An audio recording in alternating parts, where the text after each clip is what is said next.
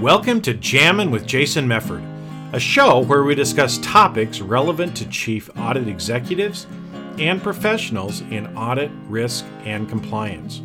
We discuss the technical and soft skills needed to navigate the minefields of organizations. You hear best practices and practical advice for helping you advance your career, and we'll even talk about music, mindfulness, and psychology, because we can. So sit back and relax while you listen to the #1 podcast in the world for internal auditors, unscripted and unedited. Well, hey, welcome everybody. I'm Jason Mefford, and I am privileged to have Dan Clark on with me today. And met Dan a little while ago, went back and actually read his book called Dare to Be Different, that we'll talk a little bit about today. But really excited to have Dan on here because Dan is one of those guys. You know, you've got some gray hair, Dan, because you've been in the industry for a while. I've got no hair. You know, that's why I wear a hat all the time, and gray hair as well. But you know, just to kind of give the listeners a little bit of background. I mean, you've had a 30-plus year career. You know, worked for Citibank for many years. You've been a chief audit executive at a few different places now at a regional bank up in the Northwest. And you know, I love too, because when we talked before, you referred to yourself as the GOAT of audit. So maybe tell our listeners, what's the GOAT of audit mean? Well, that's a new one for me. I just decided to be the greatest of all time because nobody has claimed that yet. So you know, I've got some skills. I'm not married to a supermodel. I don't eat avocado ice cream, and I don't play football. But I figure somebody has to be the GOAT. It might as well be me.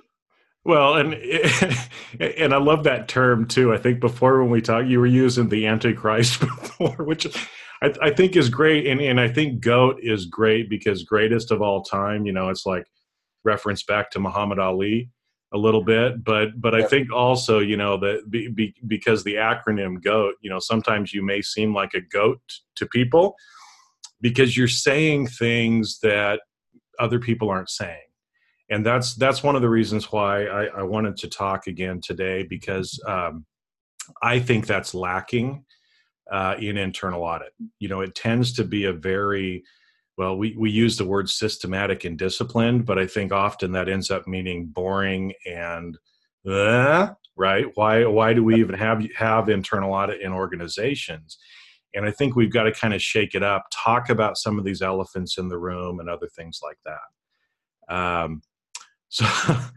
So yeah, I mean, and as far as, you know, your book, this Dare to Be Different, which I thought was interesting because the subtitle is An Auditor's Personal Guide to Excellence, right? And so maybe let's start off because I see this a lot. You know, when people are contacting me and they're saying, "Hey, I want to have a career in internal audit," but honestly, most of the time they have no idea what the hell that means, right? Or what they need to do to really have a career in internal audit and to be different, right? And that it's okay to be different. I mean, in the book, you talk about personal branding and some of the stuff like that. So maybe just kind of give the listeners a little flavor for, you know, around branding and actually, you know, having a career in audit. What are some of the things that you should be considering or trying to do? Sure. I think it's an interesting career. And it's changed a lot over the past few years. I know when I was actually started my career in banking, I was in the business line and I didn't like auditors because I thought they were too myopic. They focused on the little stuff. They were nitpicky. It was like being married to my job, and I didn't want to be married to my job. The job was something to do to help other people do some stuff. When I got into audit, I got into it because someone convinced me that at Citigroup, they wanted to change what audit was perceived and what audit did.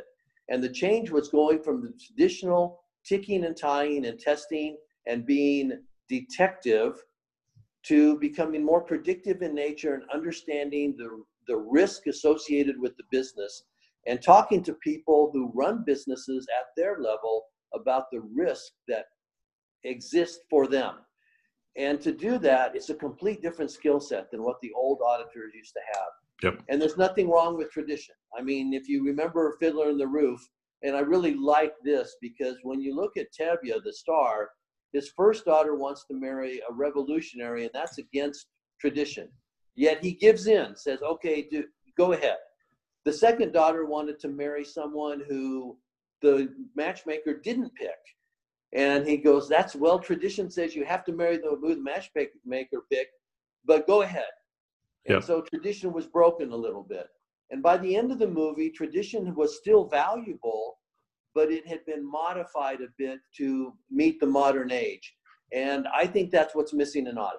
I think we focus and continue to focus on the tradition, the technical side of it. We miss the soft side, and we don't help people become meaningful auditors. We just help them become auditors. Yeah. Well, and I think that's a great example. I mean, Fiddler on the Roof is a great movie, right?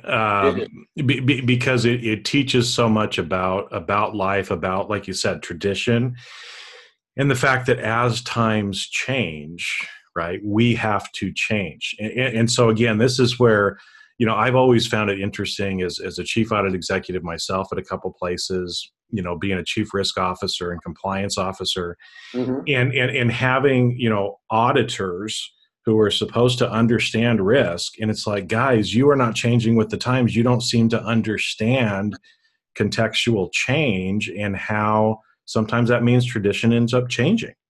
Yep. Right. And so, yes, you know, in the Fiddler on the Roof example, you know, tradition is important in a lot of ways because it does provide us some stability and some, you know, systematic ways of doing things. But as the world changes, we have to change with it. I agree. And one of the true examples, and this gets to my being antichrist of audit. If you think about the risk assessment methodology, when you really look at risk and you determine what exists and to what impact it exists, we now have risk assessments that people complete who actually don't really understand the business they're completing it on. And what they've done is they've taken a sample of something and said, okay, I'm going to apply this to my organization, when probably half the risks that they're looking at don't even apply to their organization. But it's the form over substance. Yep. And they fill it out, and then they do that. The other one that I will pick real quickly, which really is a pet peeve of mine, it's about controls. You have your risk and you have your controls, and people now rate controls. They're either effective, somewhat effective, majority of the time they're effective, or they're ineffective. So there's 5 different ratings on how effective a control is. And I tell my staff, and they really get tired of me saying this, but I'll say it here too, a control either is effective or not. There is no control that is somewhat effective. And for us to be able to rate a control as somewhat effective because the business wants to feel good about a control that they didn't design well or implement well or doesn't work all the time, doesn't make sense to me, yet audit allows that to happen. And that's part of the tradition that needs to change. Controls either work or they don't work. If they're designed not to work, they're not a good control. It's just that simple. And yet auditors will continue to argue with me and other people that, no, you can have a partially effective control, and that's okay. I said, well, okay, well then, you know, you buy the car that only has one brake on one wheel. It's partially effective. 4 wheels. Yeah, it's partially effective. You might stop, right, if you only have one brake. Yeah. No, and I think it's funny because, you know, again, when you step back, because I teach a lot of CIA review courses, and one of the things that's on there is critical thinking. Okay, I mean, there's it's important as an auditor, and yet sometimes how illogical auditors can think, right? Because again, like you said, in a way of trying to placate management, we've created these 4 or 5 levels of how control and effective is, or how effective a control is. But the reality is a control is binary, right? Yep. That's why we use attributes testing. It's binary.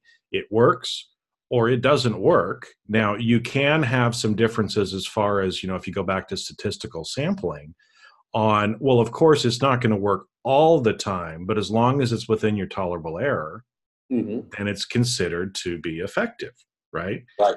Right. And so it's interesting that people have gone down that route, or that we're so low in the organization. What I mean by that, because you were talking about risk assessment, and I actually just had a conversation with another chief audit executive this last week, Hmm. and we were talking about, because his organization now is bringing in an enterprise risk management group to do Hmm. a strategic high level risk assessment for the organization, and he's on the working team, which he should be. But his question was, I don't know that their risk assessment is really going to do what I need it to do. And so first I was like, well, just a minute, time out. What do you mean? Right. And he's thinking, well, it's not detailed enough. It doesn't get down to the control level where I need to be for my testing. And I'm like, okay, just a minute, right? Time Yep. out. Hmm. We shouldn't be looking down at like the 5 foot level. We need to be starting up at the top at the 30,000 foot level, and then kind of do this whole idea of an assurance plan, Yep. and using other people in the organization to say, look, if there's 10 top risks in your organization, in my opinion, your audit plan better only have things that relate to those top 10 things, unless the audit committee is asking you to do something else, right? So start from Yep. the top, work your way down then into the different processes that affect that, into the different risks within the process, and then look at the controls that you would need to test. Because I think, especially for something like risk management, people don't realize there are different levels and categories of risk within the organization. And tradition, right, Hmm. shows that Yep. auditors tend to play in that. We have PRC schedules, for goodness sakes, right? Yes. Process risk controls. That's where most auditors operate. But you know what? The C-level executives don't really give a crap about that, No. right?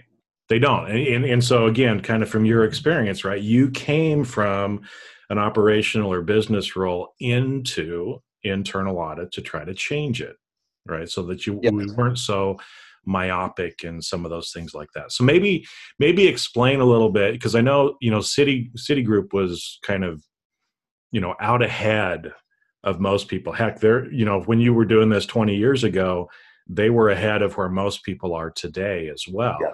So what were some of the things that you did or were able to change to maybe make audit more relevant to the organization and provide more value? I think the biggest thing is one of the things that we had at Citi was a business risk review function that was separate from the audit function. And a business risk review function was a higher level look at how management managed the risk of their organizations. Whereas at that time, the audit function was your traditional audit function, looking at financial risk, financial control, or controls over financial accounting, and the lower level controls. So they Mm-hmm. were looking at the transactional level, if you will, and we were looking at the procedural level or the management level. And when you merge the two together, it really became a perspective exercise rather than a technical exercise. Because one of the really good things about auditors is they're very detailed and they document very, very well, typically. Yep. Yep. One of the really good things about business risk people is they don't do that. And so when you mix them together, all of a sudden the business risk people started to learn how to document what they saw, what it meant to them, and all of that stuff, which made them better. And what business brought to it was the perspective that, this risk is a risk, but it's not that important in Mm-hmm. this instance. And this is the reason why. So as the perspective changed, then audit was able to provide, or audit and risk reviews, what it was called, was able to provide much better value to the organization and focus on things that really meant something rather than the things that typically were looked at by audit. I'll give Mm-hmm. you a real good example of how I have adapted that. When I went to GE Capital and worked at GE Capital, most people know you've got a home office and you've got global offices throughout. The risk assessment that was being done there was for the individual offices throughout the globe. What my question to the staff was, well, what home office does has an impact to those offices out there. And what those offices do have an impact to what home office does. Where do we capture that risk? It's a governance risk, a management risk, an oversight risk. Where do we capture that? And they hadn't captured it. And most people don't do that in large companies. They don't capture what the home office does because we're so mired into the lower level risk of the functions or the processes or the offices within the geographic regions that we look at, or we'll miss them and focus on something else. So to be able to bring them all together is something I learned at Citi and GE that have helped me understand that there's a ton of risk out there, but when you really get down to financial services, there's only two things you need to worry about. One is money, because if you don't have any, you're not going to be in financial services. And the other is you got to make sure that the regulators are happy with what you're doing. Those are the two risks associated with financial services. But each of those risks have a number of different processes or impact areas or attributes that you could go down and have 750 individual risks for all of those. But we can't lose sight of the very simple fact you need to have money and controls around that, and you need to comply with what the bosses tell you to comply with. And if you do those things, you're going to be fine. The rest of it probably is not that important. Yeah, well, and because I think, from what you're saying there is what I've found is a lot of times the things we're focusing on are not really that important, right? To the big scale of the organization. And I think too, because what I like to do is I'm kind of a weird guy. I mean, I read all kinds of stuff, and I try to make correlations between things outside of my space. So like looking at things outside of audit, outside of certain industries, even outside of business, and how do those relate back and help us do what we need to do better. And one of the things that you brought up there, a couple ones to maybe talk about is that perspective side of it, as well as kind of this whole idea of the interrelationship within the organization. Because I think, again, a lot of times people don't think about that. So maybe we'll start with the interrelation issue.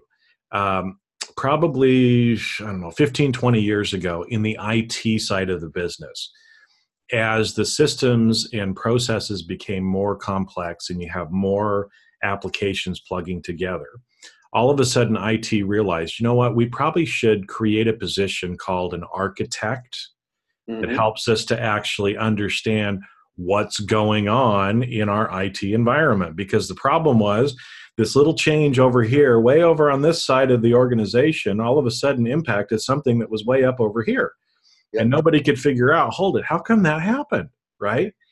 And I think that kind of goes back to what you were talking about with, home office versus, these local offices that within the organization, there's lots of different things that are going on. And especially in a siloed organization, yes, when one group does something and the others don't really realize, or it can have a big impact on everybody else, unless you really kind of take off the hats that you normally wear and think about it for the whole organization, right? And so this example just popped into my head from one of the companies that I was working with. There was because different people in the organization have different perspectives too, right? And they have different incentives to do or not do certain things as well. And so this was an instance where it was a food manufacturing. We used a lot of soybean oil. And so we were probably the largest soybean oil purchaser in the country. Okay. And that meant that, what we did, moved the commodity markets. And one of the things that we needed in our processes was natural gas to be able to run our factories.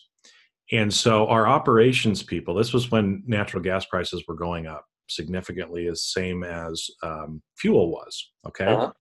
And so we had budgeted a certain amount, and I think the number was $5 an MMBTU that we had budgeted. Our operations people had put in their budget for natural gas. Now they were concerned that if it went over that, they'd be under budget, right?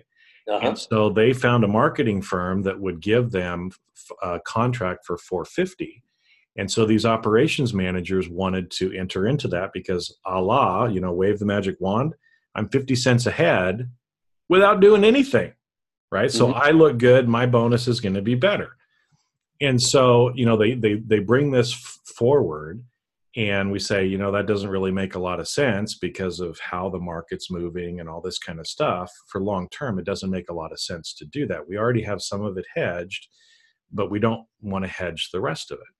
Well, they ended up going away and deciding, no, we're going to hedge it. They hedged 100% of it. Mm. Okay. And during the year, the price dropped, right? Mhm. Which meant it was good for that group of managers because they looked good on their budget. But for Yep. the company, we lost millions of dollars, Yep. right, by being locked into a higher contract than what we should have been locked into. And so if you're not seeing those connections and those links between the different parts of your business and even the strategies that you're choosing to take, it's really hard to understand what the real risks are. Agree. Right? Agree. Yeah, and so you almost have to have. So how do you get more of that perspective? Because a lot of times, I think when we were talking before, you used the term that audit is often an island unto itself. Yeah. Okay, and I've seen that all the time too. So, if we're an island unto ourselves and we're only looking at what we're doing, well, we're not going to see everything, right? So how do we get out of or get off that island? Playing Survivor, and we got to get off the island or we're going to die, right? Hey, we want to get off before we're kicked off. Yeah. That's a great question. I think there's two things that happen. One is your own personal experiences. Those are great learning moments that if you can harness those really help. So the longer we stay in the business, the sooner we have gray hair or no hair, then that experience helps us really understand things that are going on. One of the benefits I had at Citi was it was a career unto itself. But I was in sales, I was in underwriting, I was in credit risk management, I was in operational risk management, I was in audit. I had a career of experiences that gave me a balance of what was going on in a financial conglomerate, basically. Mm-hmm. So that's one way, it's your own personal experiences. What I like to tell auditors who don't have the benefit of working for large companies or experience a lot of different things is to build a group of counselors that you can reach out to and call and say, hey, I've got this situation. How would you handle it? What did you see over here? Let me give you an example that I have in my book that really helped my team. We were going to go audit a bankruptcy unit in a mortgage company, and nobody in my audit staff had ever audited bankruptcy. And so they started reading about bankruptcy. They looked at work papers from other people in the corporation that had worked on bankruptcy. And I looked at them and I said, there's got to be a better way. There's got to be something better that we can do to prepare ourselves to go look at something we've never looked at before. So I called up one of my friends. He happened to be running a mortgage company in the Midwest. I said, hey, Bob, this is my situation. Would you mind if my audit manager and I flew out and just maybe you guys could walk us through your bankruptcy process? He says, well, why don't you come out, spend 2 days with us, we'll go through it. We spent 2 days.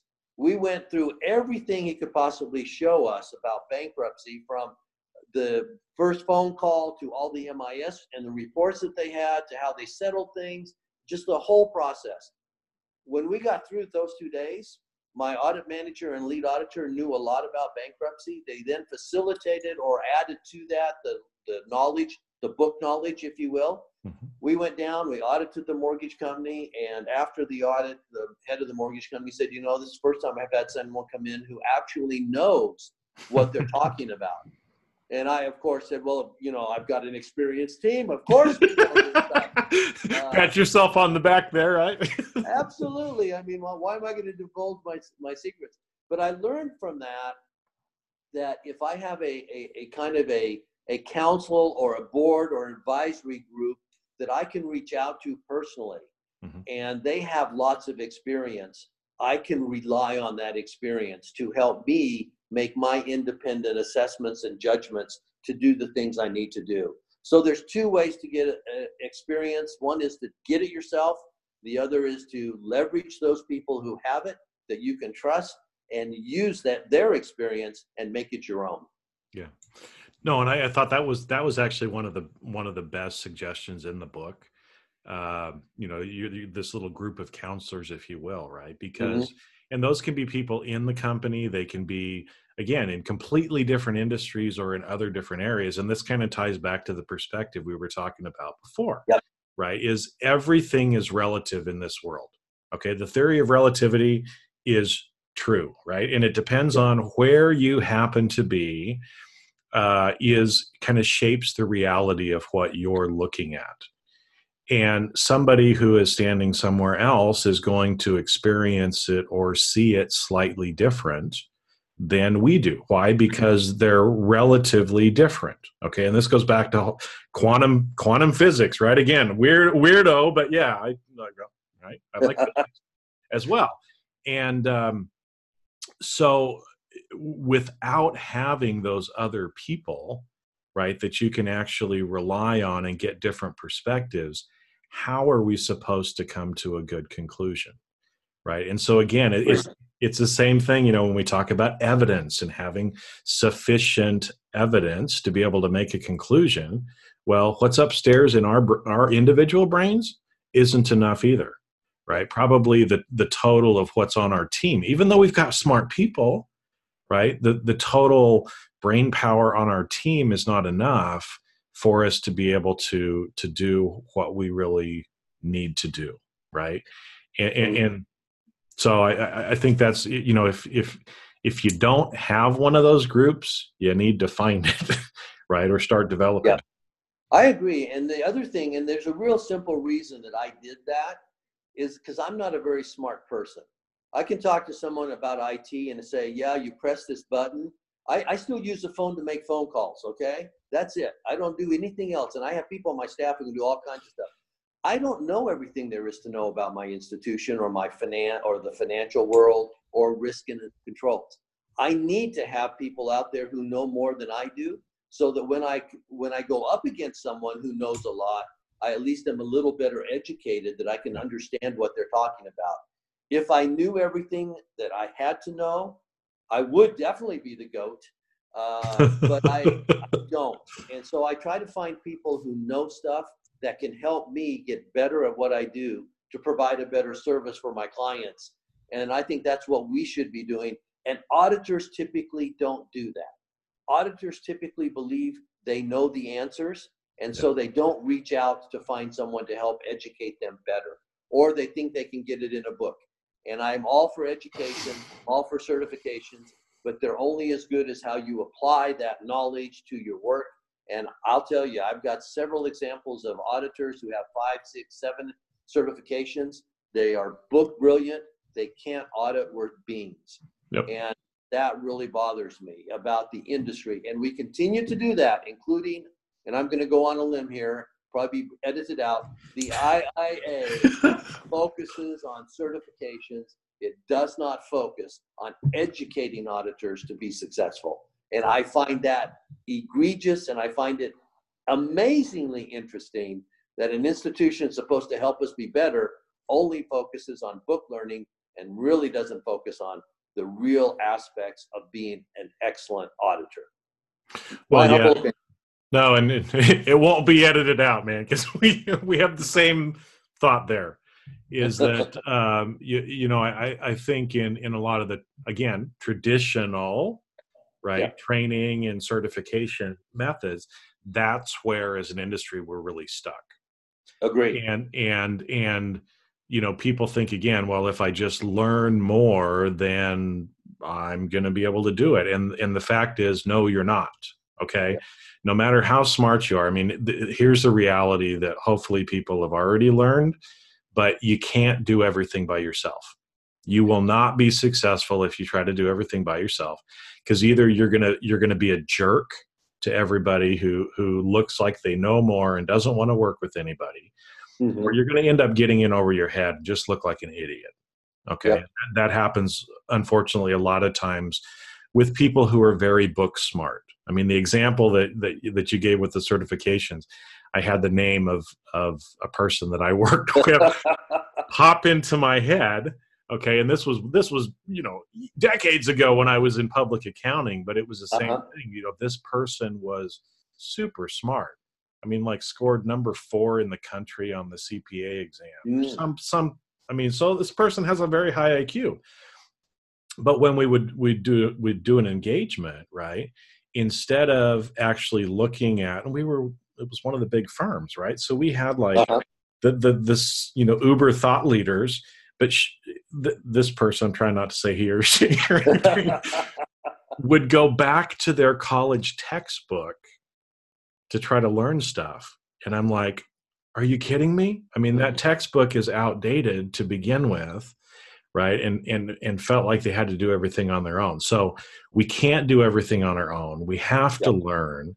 And like your example with, seeking out your friend to talk about bankruptcy, before we jump into an area, we really need to understand it, right? So when you were sharing that story, it reminded me of one that I had where I made it all the way through high school, undergrad, and grad degrees, never taking chemistry. Okay. Oh, nice. Yeah. I always took biology and I loved physics. So I had a lot of physics classes. The problem was, right, then I became a chief auditor of a company with a major chemical division. So it's like, okay, right? I mean, I understand the periodic table of elements and kind of, chemical reactions in a general sense, but if we're going to audit or if I'm going to understand that part of the business, I need to learn more, right?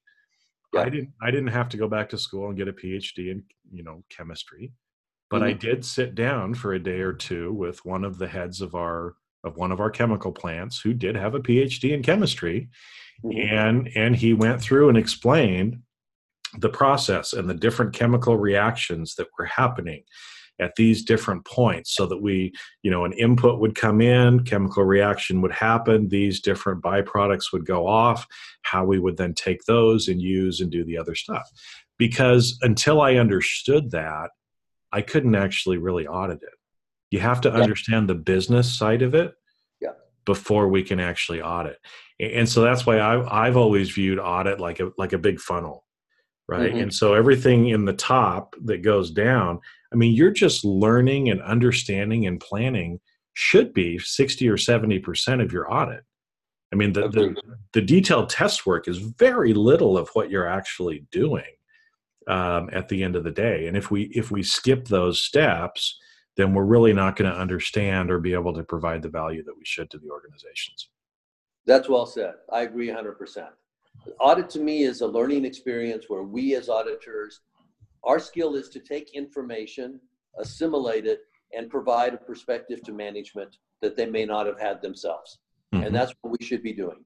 And to do that, you really have to listen well to what people tell you. I try to instruct my staff to always listen, not to be critical, but to understand. The critical piece comes at the end of the audit when you're looking at everything that you've seen and you get all the results. But you have to be able to understand, and that means asking questions to understand, not to criticize. It's not to find fault, it's to really understand what management is doing, why they are doing it, and what the risks are from their perspectives, because these people manage the business day in and day out. Now, they all aren't really perfect and wonderful all the time, but they do a pretty damn good job, generally speaking. So we can learn a lot. And unfortunately, auditors don't take the time to do that because they'll go in and the questions are, well, why don't you do this? Instead of, can you explain to me, how do you deal with this? Yeah. And it's those kind of things that no one really helps auditors understand, that the language you use and how you inquire about something has a big, big impact on the information you receive back that helps educate you to be a better auditor. And so the tradition is go in and ask, why did you do it that way? Versus, could you explain to me alternative things that you considered before you chose this avenue? Yeah. And it's amazing. And people just, for some reason, can't capture that. I don't understand. Well, and that reminds me, I'll have to kind of paraphrase, from the book, because one of the things that you said in here too that I totally agree with is it's not the auditor's job to tell the manager how to run the business. Yeah.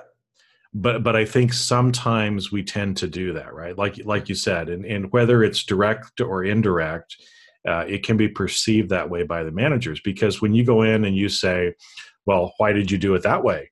And why weren't you following this best practice?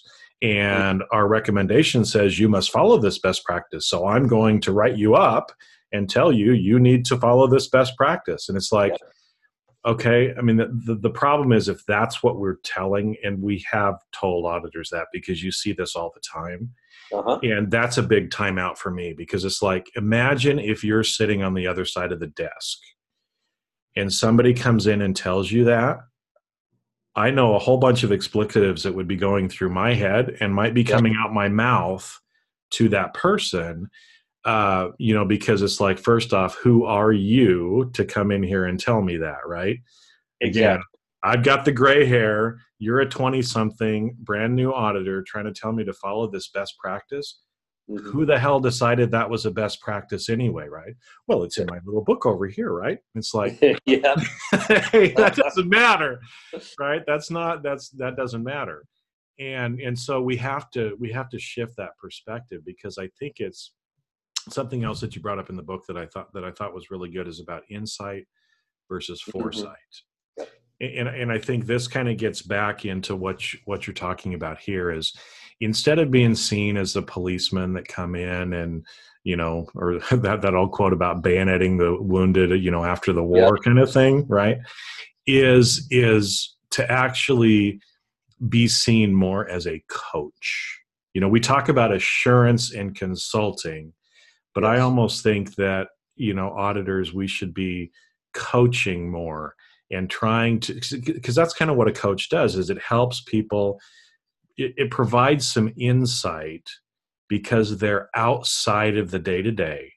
And so Hmm. they can often see things and just ask questions like, well, I'm just curious, why are you doing it this way? Or how is that actually, working, kind of the thing. And realize that, ultimately we're here to help the company achieve Yep. its objectives. We're not here to issue 100 audit reports this last year and show that our number of recommendations went up, because most of the time that's just BS, right? I Mm. mean, and I did work for somebody one time that said, you will have 7 recommendations on this audit. Really? Yeah. And I'm like, really? They're like, oh, yeah, you've got to come up with at least 7 recommendations. And I'm thinking, what if they're doing it perfect? Right. So then I'm just making up some bullshit to put in my Right. report to say that I added value because I provided a bunch of recommendations. And again, put yourself in the other seat. People aren't going to be very happy when you're doing that. That's true. And Yep. so this relationship and the tension that we often have between the management that we're auditing, we're doing it to ourselves, Agree. because of the language that we're using and some of these other things, right? um so yeah, okay, so we just get going here. Woo! um but maybe let's talk a little bit here to kind of wrap up, about insight versus foresight. Ask you a question about that, and then Okay. maybe just kind of talk about, because I know you said you're in the works of a new book that's more about soft skills, and Yeah. just kind of wanted to talk a little bit about that, because for me, I see that as one of the biggest gaps in internal audit right now, is people have to get the soft skills, um, because they're even more important now. A lot of the technical stuff, the computer is doing the testing for you. Yep. So without the soft skills, people are going to be out of a job. So Agree. so insight versus foresight. What's kind of the difference between there? Because I know the IIA says one of the things that we do is provide insight, which I agree Mm. with. So what's insight versus what's foresight? To me, that's an interesting question, and it came to me quite a few years ago from somebody who was just sitting down to me and saying that, what is the value that you give to your job? And they said, you should be able to provide insight. And this was like 7 years ago. And I said, okay, I get what insight is. Insight is the ability to look at things and give a opinion based on the facts coupled with experience. So that's perspective. When we did it this way, this is what happened. This is why it happened. You always provide the why. Foresight is providing the why something is going to happen. And that's a little harder to do because people say you can't predict things. I would say you probably can predict things. If you understand people, you understand processes, and you know what is going to occur when people match processes. It's like the chemical reactions you were talking about. Mm-hmm. Absolutely, things happen when people and processes mix. The more experience you have, and you can layer in controls and risk to the conversation, you can then provide foresight. And foresight is, well, if you continue to go down this pathway, these are the three alternatives you will probably face. I'll give you a good example. And this is an example that's in the book, and it's really, to me, it's a great example. We were looking at a business that was a retirement business, a pension fund business. And Citibank had bought the company in Colombia, and Citibank had an offering of a product of a time deposit for people that was paying a very nice return of a fixed rate, low risk time deposit with maybe a 3 or 4% interest rate return. In Colombia at that time, the best the business could do was about a 1.5 or 2% return. So they decided to take the pension funds of their company, of their pensioners in Colombia, and invest them in this time deposit in Citibank in New York. Mm-hmm. When we went down and audited, I talked to Jaime Humberto, who was the president, and I asked him why he did that. And he said, well, we looked at this. It's better for the customer. He's right. It was better for the customer. They get better return. It's more secure. It's offshore. It's in the United States. It's in dollars. All those reasons, very good. He even had legal opinion from the attorney saying that it was a good thing to do. I said, that's all wonderful. Did you bother to talk to your regulators? Because you have a law in Colombia that says you can't do that.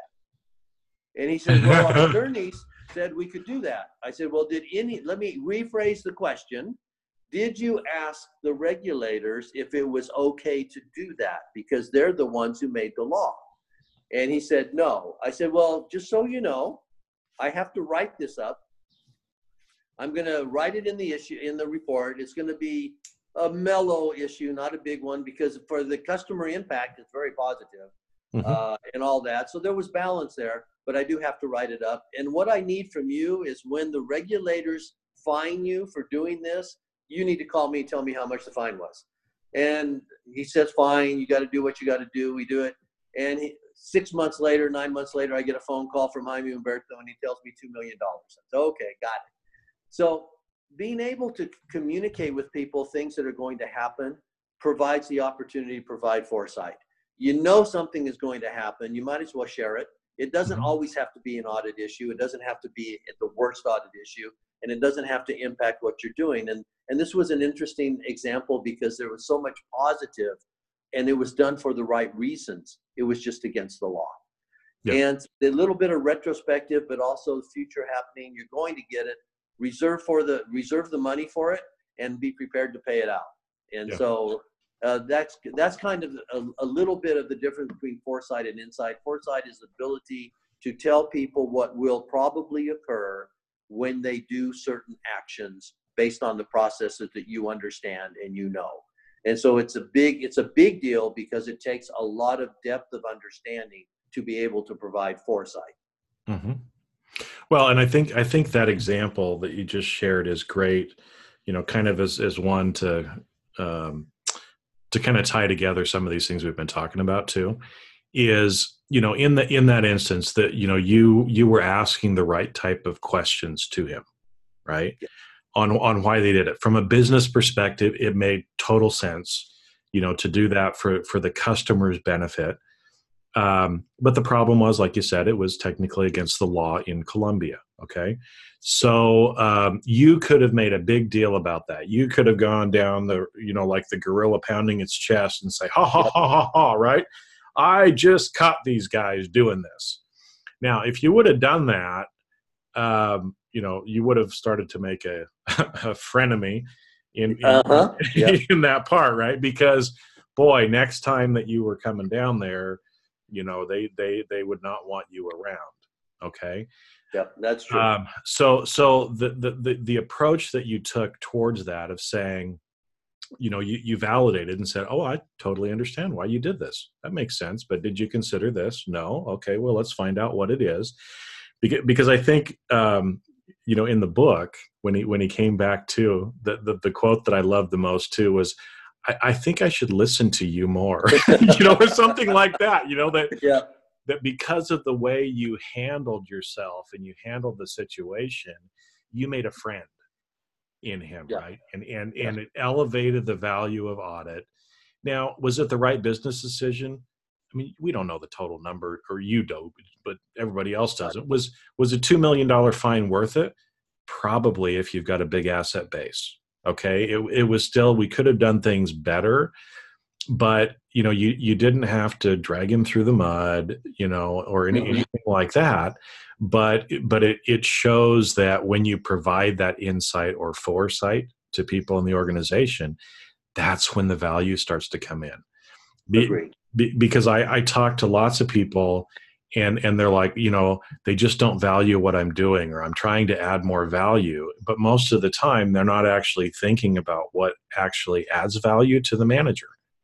Mm-hmm. They're thinking about how they think they're providing value, but it may or may not be what they actually want. And so, this insight and actually working with coaching, seeing, instead of trying to be so independent and nobody can tell me what to do and I do everything the way that I want to do it, kind of a mentality that a lot of auditors tend to do, you're better off to be a part of the team and helping to improve it. It doesn't, you don't throw your objectivity out by doing that. No. Right? Because you still have to be, use the evidence and make the proper conclusions that you need to, but there's different ways that you can deliver the message. And one, you look like a jerk, and the other one, people love you and they can't wait to work with you again. And I think it's interesting because as we started off, talking about tradition. Yep. And this is kind of wrapping us up here with the soft skills. There's a reason why I've been studying psychology for over 20 years, because everything we do has something to do with psychology, because we're dealing with people. Yes. Right. Yep. And so, these soft skills and other things, it's no longer that auditors can get by with just being technically competent. If you're technically competent, but nobody likes you, you're going to get fired. Yep, absolutely. I mean, that's just the result, right? So, so I love that you're writing a new book. I think you're calling it the Tao of Audit, right? The Tao of Audit. Okay, that we do need to have the soft side of things in here too, and so I'll have to have you back on. We're kind of running out of time for today, but soft skills are a huge deal in the future. And like I said, that if we have to develop them, we have to learn how to work better with people within organizations, and treat it much more like your example, that you shared with the man from Colombia. That's the kind of stuff, but without some of that emotional intelligence and ability to actually, work with him as another human being, that thing could have blown up. So my last comment would be that we're struggle in the audit industry to become trusted advisors to the clients that we serve. And the problem is we can't be trusted and we aren't good at advising people. And that's the tradition that gives it to us. The tradition in the business is that you don't trust your auditors. They're going to criticize everything you do. And auditors can't advise because they always criticize everything that you do. We need to do something besides that to break that paradigm. And that's what the Tao of Audit comes in place, is to help us be able to be trusted and to learn how to provide advice. Mm-hmm. And to your point, where we are part of a team, every team has people or things in it that have a specific role to play. We have a specific role in an organization to play. We can be better at that in a lot of different ways. I think the soft skills, being able to be trusted, being able to provide advice instead of criticism all the time will really help us manifest our own calling and our contribution to the team. And then we won't be on that island. We will actually be part of the team, an independent assessor of what that team does, and a motivator and a catalyst to help them do what's right from a control perspective when needed. Yep. Well, I think we got to kind of wrap up for today, but yeah, we're gonna have to talk again, Dan, because I think it's, you know, as we talked about too, that I'm hoping that as people are listening to this, they're understanding we're trying to help provide foresight for internal audit as a profession as well, because the times are changing, they're coming, right? And you know, Dylan pops in my head whenever I think about change. Yeah. You know, and there's a line in there, if, you know, get out of the way if you can't lend a hand. And, you know, that things are changing. And so let's be a part of the change instead of ending up kind of off the island, literally kicked off the island and out of a job and having the profession end up going down. So, because internal auditing is a great profession. It's been a great career for me. I think it has been for you as well. And for many other people. So, Dan Clark, thank you for being with me today. And for everybody that's out there, pick up the Dare to Be Different book. It's great, and we'll be looking for the new one that's coming out shortly as well. All right, everybody. Thank you very much. And remind everybody they got to listen to us, because I am the GOAT. You're the GOAT, and I'm the rock star. So that's right, the rock star and the GOAT. They got to listen to us. Well, and so here's the funny thing too, right? The rock sign is a goat. Yep, I got it. Johnny, Ronnie James Dio. All right, anyway. All right, everybody. With that, have a great rest of your day, and thanks again, Dan. Thank you. And that's a wrap. Thanks for listening to today's episode of Jamming with Jason. Keep on rocking in the audit world. Have a great rest of your day, and I'll catch you later on the next show. If you'd like to earn continuing professional education for listening to today's episode, head on over to C-Risk Academy at ondemand.criskacademy.com. And that's C as in the letter C, riskacademy.com. Not only do you get a CPE certificate, but you also will have access to the video version of today's show. The views and opinions expressed on this show are that of the individuals and not of their respective organizations.